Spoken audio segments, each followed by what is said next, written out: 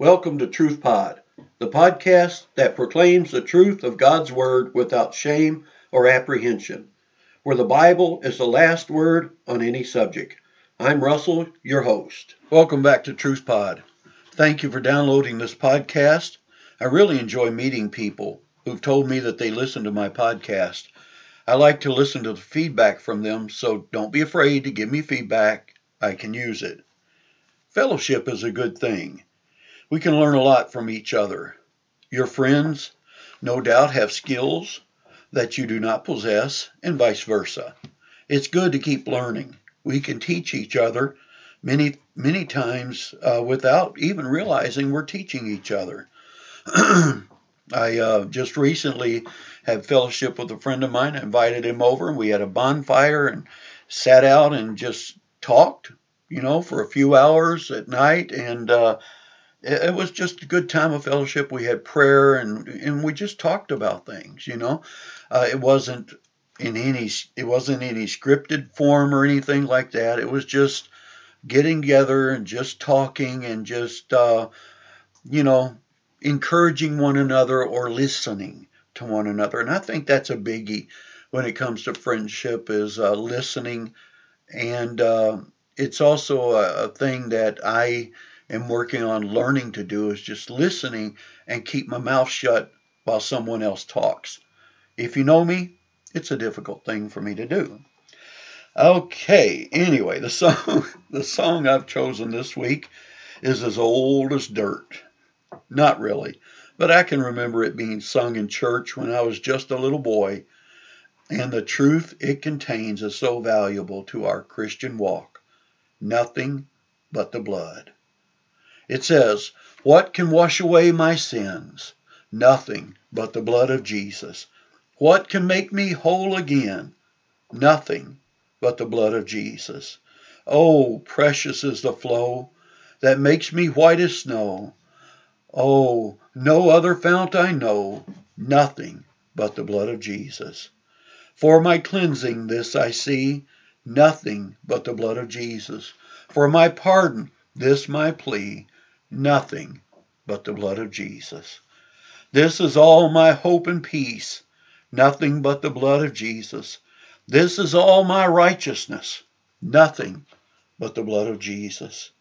What can wash away my sin? Nothing but the blood of Jesus. What can make me whole again? Nothing but the blood of Jesus." This is it. There's nothing that can wash away our sins. No matter how much I try to be a better person and stop doing that sin that gives me so much trouble, no matter how many self-help books I read, I'm still guilty of my sin until I am washed in the blood of the Lamb. No matter, if I have it in my mind, well, I've got to be good for so long before God forgives me. No, that's not true. The moment you repent of your sins, the moment you come to Jesus and you turn from that sin, He forgives you of that sin. When I am washed in His blood, not one spot, not one stain remains. I am totally cleansed from my sins. Please join me in prayer. Heavenly Father, thank you for your mercy. Thank you for the blood of Jesus that washes away all our sins. Father, we may not fully appreciate it here in this life. We may not fully comprehend all that it's about. But Father, we accept it by faith that you through grace wash us in the blood of the Lamb to make us clean. What can wash away my sin? Nothing but the blood of Jesus. I believe it. I believe it, Father. I thank you for the blood of Jesus making me clean. Thank you, Father, for those who listen to this podcast, Truth Pod. Father, I pray your blessings be upon them. You would minister to the hearts, and may this study have impact upon their lives to the glory of God. In Jesus' holy name, amen. The blood of Jesus is what the road to Golgotha is all about. Some people get upset about that. They call it a bloody gospel. Well, that's exactly what it is. Ephesians 1:7 in the English Standard Version says this: In him we have redemption through his blood, the forgiveness of our sins, of our trespasses according to the riches of his grace. Hebrews 9:14 in the English Standard Version says this: How much more will the blood of Christ, who through the eternal Spirit offered himself without blemish to God, purify our conscience from dead works to serve the living God. Listen, if it was about reading the Bible, if you read 10 chapters a day, you'll go to heaven. How many would balk about that? But see, the problem is not everyone can read. The problem is your day gets busy, and then what do? And you start to read, and you only read one chapter, and you fall asleep. Wake up, it's another day. Oh no, I've missed my... I like the idea of the blood of Christ. I like that better. I don't have to earn it. He's already did all the work. All I have to do is receive what he did for me. The blood of Christ is the only thing that can satisfy the holiness and justice of God. No one will enter into heaven without being covered in it. That's a fact. They might not like that thought. They'll just have to get over it. But the blood of Jesus has to cover us. It's like the Lord told Moses that when I see the blood, I will pass over you. And he was talking about the death angel was going to strike all those, who did not have the blood applied to the doorpost of their houses in Egypt. But Moses was told to apply the lamb's blood to their doorpost. And when I see the blood, he says, I will pass over you. This is the 36th study in the series Road to Golgotha, and as you may know, it's coming to an end. This road has been rough, filled with trials and suffering. We take it for granted, having read it hundreds of times, that on top of hearing it preached most of our lives. But for these people, it's happening in real time. They can't detach themselves from it, especially those who follow Jesus. Their hearts are breaking. They are wrestling with the same emotions you and I would be if we were watching our loved one die. The feelings of hopelessness has overwhelmed them. This is never a good place to be in, and it is no respecter of person. It happens to the wealthy as well as to the poor. Last week, I talked about the fifth of the 7 last words or statements of Christ on the cross. Starting with, Father, forgive them. That was the first statement. For they know not what they do. Luke 22 or 23:34. The second statement, you shall be with me in paradise, talking to the penitent thief, Luke 23:43. And then the third statement, woman, behold your son, John 19:26 and 27.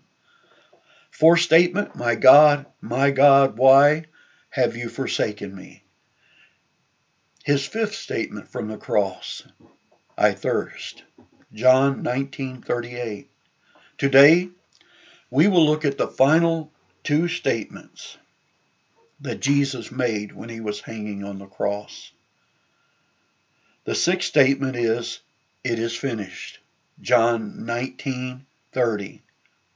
And then the 7th statement is, into your hands I commit my spirit, Luke 23:46.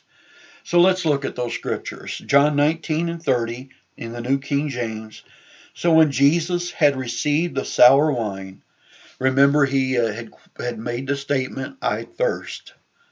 They took and they rushed and got a hyssop branch and put sour wine on it and reached it up to him on the cross for him to taste of the sour wine. So here it says, when he had received the sour wine, he said, it is finished. And he, bowing his head, he gave up his spirit. It is finished. This was probably his loudest cry from the cross at the moment, because it had such a powerful meaning to it. Although in our day, it has lost a lot of that meaning. Strong's dictionary definition, teleo, to end, i.e. complete, execute, conclude, discharge a debt, accomplish, make an end, expire, fill up, finish, go over, pay, or perform. That's the definition of the word finished, teleo, the Greek. One, to bring to a close, to finish, to end, past, finish, to perform, execute, complete, fulfill, so that the thing done corresponds to what has been said, the order, command, etc., with special reference to the subject matter, to carry out the contents of a command. From Strong's Dictionary. I got this from sweetwaternow.com, and I quote, "That phrase is actually the translation tetelestai in the original language of the Bible. And this rich and carefully chosen word is full of powerful meaning. Every Jewish person there present at the cross would have instantly recognized this word as the equivalent of a Hebrew phrase that was used in the Old Testament sacrificial system. Each year, on the Jewish holiday called the Day of Atonement, the high priest would enter into the temple and make a special sacrifice for the sins of the people of Israel. As soon as the priest had killed the animal, he would emerge from the place of sacrifice and declare to the waiting crowd, 'It is finished,' in Hebrew. In this sacrifice, all the sins of Israel were symbolically placed on the lamb that was killed and punished in their place. Yet the Bible teaches that this sacrificial system was never really complete or finished because the sacrifice of that lamb was imperfect and temporary. But when Jesus died on the cross, he became the perfect and final sacrifice for all sin. The book of Hebrews describes how Jesus was the ultimate Lamb of God, and by his sacrifice, the work of forgiveness was finally completed. So by saying, 'It is finished,' Jesus was signaling to the Jewish world that there was no more need for sacrifices or temples, because that his work brought ultimate fulfillment to what their sacrificial system foreshadowed. In New Testament times, when an employee had completed a day's work or finished a project, he would tell his boss tetelestai. That was to signal that whatever it was that he was assigned to do was now completed. Similarly, when an artist would complete a piece of art, he would have a moment of an unveiling where he would declare tetelestai. This too was to signal that his masterpiece was complete. No more touch-ups or adjustments are necessary. The work is done. When Jesus came to this world, he told us what his job was: to provide salvation to a lost and broken world. So in his last words, Jesus was communicating that the work he came for was accomplished. The task of earning the salvation of the world was completed in his work on the cross. No more additions or adjustments were necessary. Salvation was completed." Unquote. Wow, isn't that amazing? That's amazing. I like that where it talks about how that the sacrifice, when it was being offered for the Day of Atonement, that the priest would sacrifice the lamb, and then he would come out and say, "It is finished." So the people there around the cross would hear Jesus now saying these very same words. It is finished. I really do like that. I think that's some good writing, and I think there's some wonderful truths that wasn't relevant until afterwards, until after Jesus had died, that people start to put the pieces together. This is what was meant by when the priest said it is finished. And this is what Jesus meant when he said it is finished. No more sacrifices needed. No more little lambs being needed. No more work on behalf of man needed. Jesus took care of it all.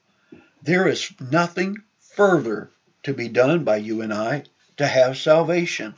I know I beat this sometimes. It sounds like I'm, trying to beat a dead horse, and I keep pushing it, the idea, and keep talking about it. Someday when I get on a different series, I won't talk about this so much, okay? So allow me now to do so. No more work is required for you and I. Nothing further is required of you and I to have salvation. I can't go to church enough to have salvation. I can't read the Bible enough to have salvation. I can't pray enough to have salvation. I can't witness and tell people about Jesus enough to have salvation. I cannot give in my tithe and offering enough to have salvation. There is nothing for me to do, for you and I to do, to have salvation. Nothing. Jesus plus anything equals nothing. Okay, so if you try to add something to what Jesus did at the cross, you end up with nothing. It's Jesus plus nothing equals salvation. Jesus plus nothing. No add-ons, no attachments, nothing else added to it. Only Jesus can save our souls. Only He, because He was the one who died on Calvary. Jesus finished the work. He completed it. It was all ended with Him. All those little lambs that were sacrificed, all those little lambs from Abel, from when the time Abel offered his sacrifice and God accepted it. Cain got upset because Abel's sacrifice was accepted, but when Cain offered his fruit, that wasn't accepted because it was supposed to be a lamb sacrifice. All those little lambs from Genesis all the way to this moment in time where we're at the cross, all of them, it was all be completed right here in Jesus Christ. John said, "Behold, the Lamb of God who takes away the sin of the world." Takes away my sin. Takes away your sin. You got a problem with sin? Come to Jesus. He knows how to take it away. He takes it away because He washes it in His blood. It is finished because of Him. Our part only, is to have faith in what He did. You don't have to get good enough for God to forgive you. You don't have to do so many deeds. I know I've said some of this. You don't have to, okay? He's already accomplished it. It is finished. It is finished. Can you imagine what He felt like? What it felt like for Him when He said it was finished? Well, just think about it. You've worked hard at your job all day long, okay? You've worked hard, and it's time to end the day. The day is done, and you got all your work done. What a feeling. It is finished. Here, Jesus accomplished the greatest work ever that could be accomplished. Right here, period. I do not feel it could be challenged by anything else. I believe Jesus accomplished the greatest work right here that could ever be accomplished. It is finished. Jesus finished the work. Just trust in the finished work of Christ on the cross. Now I want to talk about His final statement on the cross. I've talked about His next to the final, which is, "It is finished." And now I want to talk about His final statement. "Father, into your hands I commit my spirit." Luke 23:46 in the New King James says this: "When Jesus had cried out with a loud voice, He said, 'Father, into your hands I commit my spirit.' Having said this, He breathed His last." In other words, He died. The final words of a person usually carries a lot of meaning. So when someone is about to speak their last words, people will lean in close. Oftentimes they're around that person in the deathbed, and they'll lean in close so they won't miss what's being said. It might be mama, it might be dad, it might be some brother or a rich uncle, whoever. They lean in close. Here are some famous last words from people. I got this from the internet. You may or may not know these people. When Harriet Tubman was dying in 1913, she gathered her family around and they sang together. Her last words were, "Swing low, sweet chariot." That's a good one. I like that. When Sir Isaac Newton died, he was humble. He said, "I don't know what I may seem to be to the world, but as to myself, I seem to have been only like a boy, playing on the seashore, and diverting myself now and then in finding a smoother pebble or a prettier shell than the ordinary, whilst the great ocean of truth lay all undiscovered before me."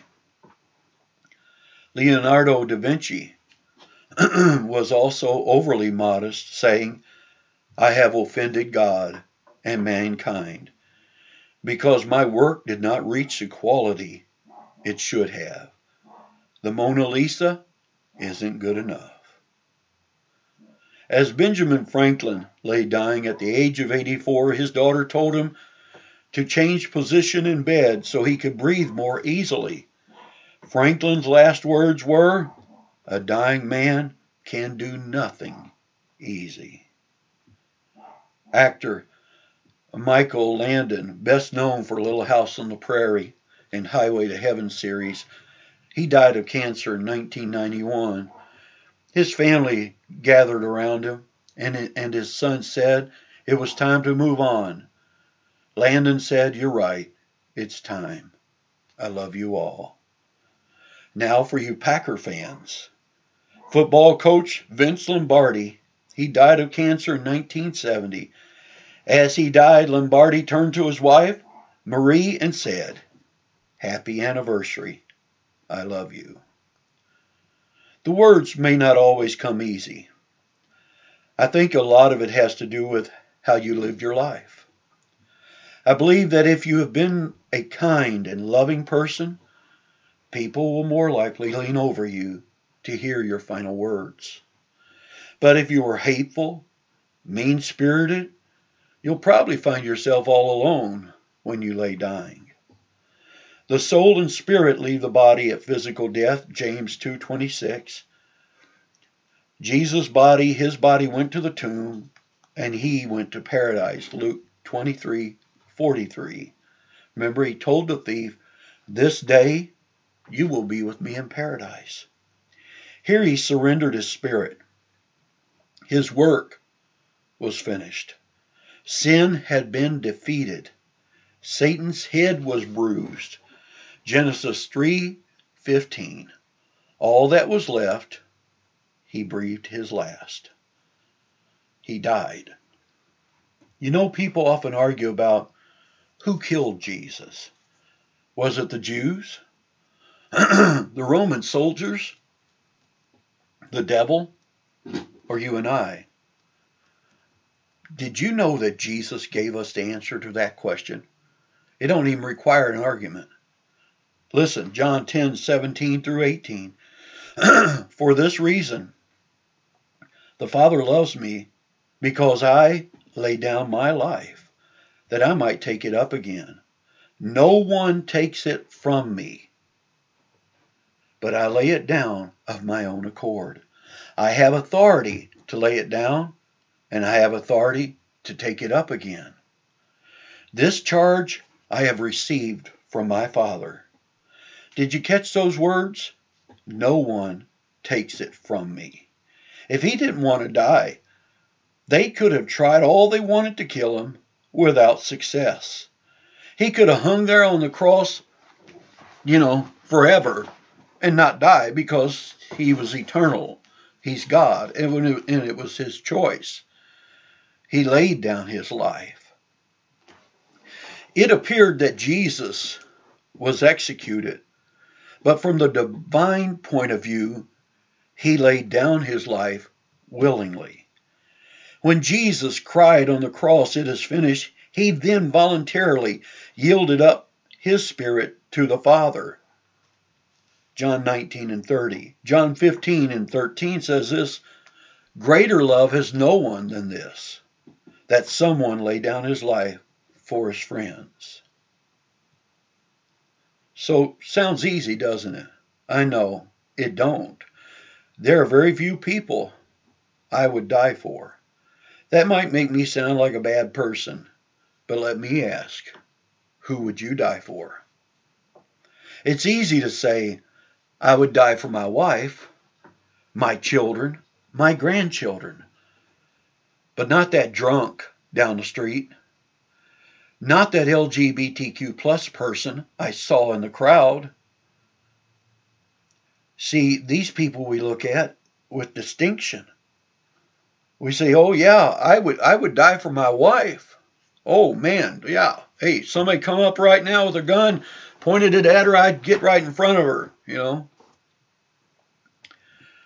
But what about that drunk? Jesus said, no greater love has this, that a person would lay down a life for another one, for someone else. That's what made the death of Christ different, see. He died for those I just mentioned and all the rest of us with our problems. He died for the drunk. He died for the rapist. He died for the racist. He died for the gambler. He died for the millionaire. He died for the poor person.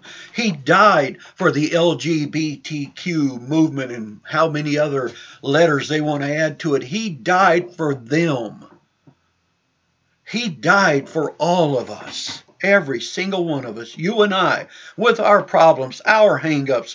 Oh, we like to put on our makeup. We go outside, and I'm not talking about that comes in these little canisters and all that stuff. I'm talking about the makeup that we put on ourselves to make ourselves look good to other people. And they think everything is well and good with that individual and how great is their life. But listen, all of our lives have problems. All of our lives have struggles. And if you and I knew all of our interests, idiosyncrasies about each other, we would have a different opinion. We would have a different opinion. But Jesus knows all of those idiosyncrasies, all of them. We can't hide them. We can't put them aside. I might, look my best in front of you and make you think everything's all, ship-shape. But he knows. He knows, and he died for me. He died because he loved me. He breathed his last because he loved me, because he loves you. That's what he did. No greater love has anyone than this, that a man would lay down his life for his friends. This is the greatest demonstration of love there is.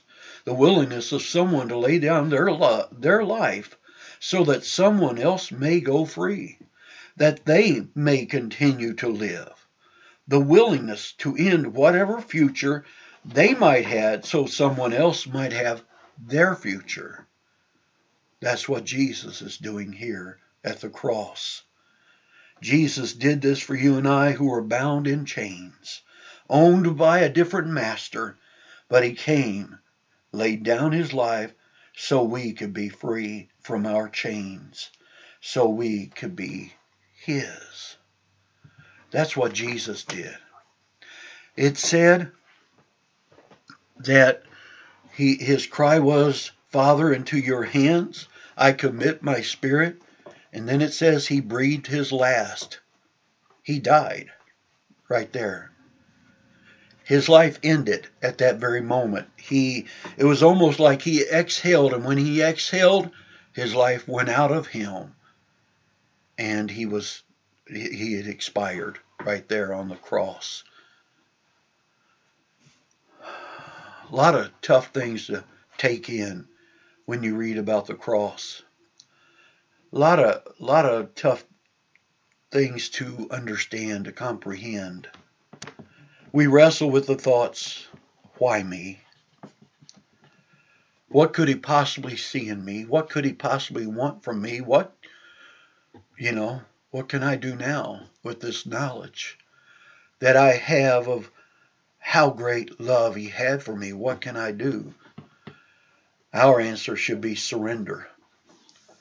I will surrender to him and follow him to the best of my ability. I will learn of his ways and I will follow him the best I can. I will learn of his ways by reading his word. I will learn to have greater fellowship with him by prayer and communication with him. I will learn who he is and about him and learn of fellowship with others like me by being in church with my brothers and sisters. I will learn to walk like Jesus. I give my life to him and surrender to him. No one could do it for you. It's all on you. The choice is yours. Thank you for listening. Next week, we will continue on the road to Golgotha. Let me end this podcast by asking you this question. Do you know Jesus as your personal Savior? If not, you can. He loves you and wants you to be a part of his family. The first thing for you to do is admit you're a sinner and you cannot save yourself. Second, believe that he died for you and ask him to forgive your sins. Third, thank him for saving you and commit to living the rest of your life for him. If you have any questions or prayer requests, just email me at truthpod@yahoo.com.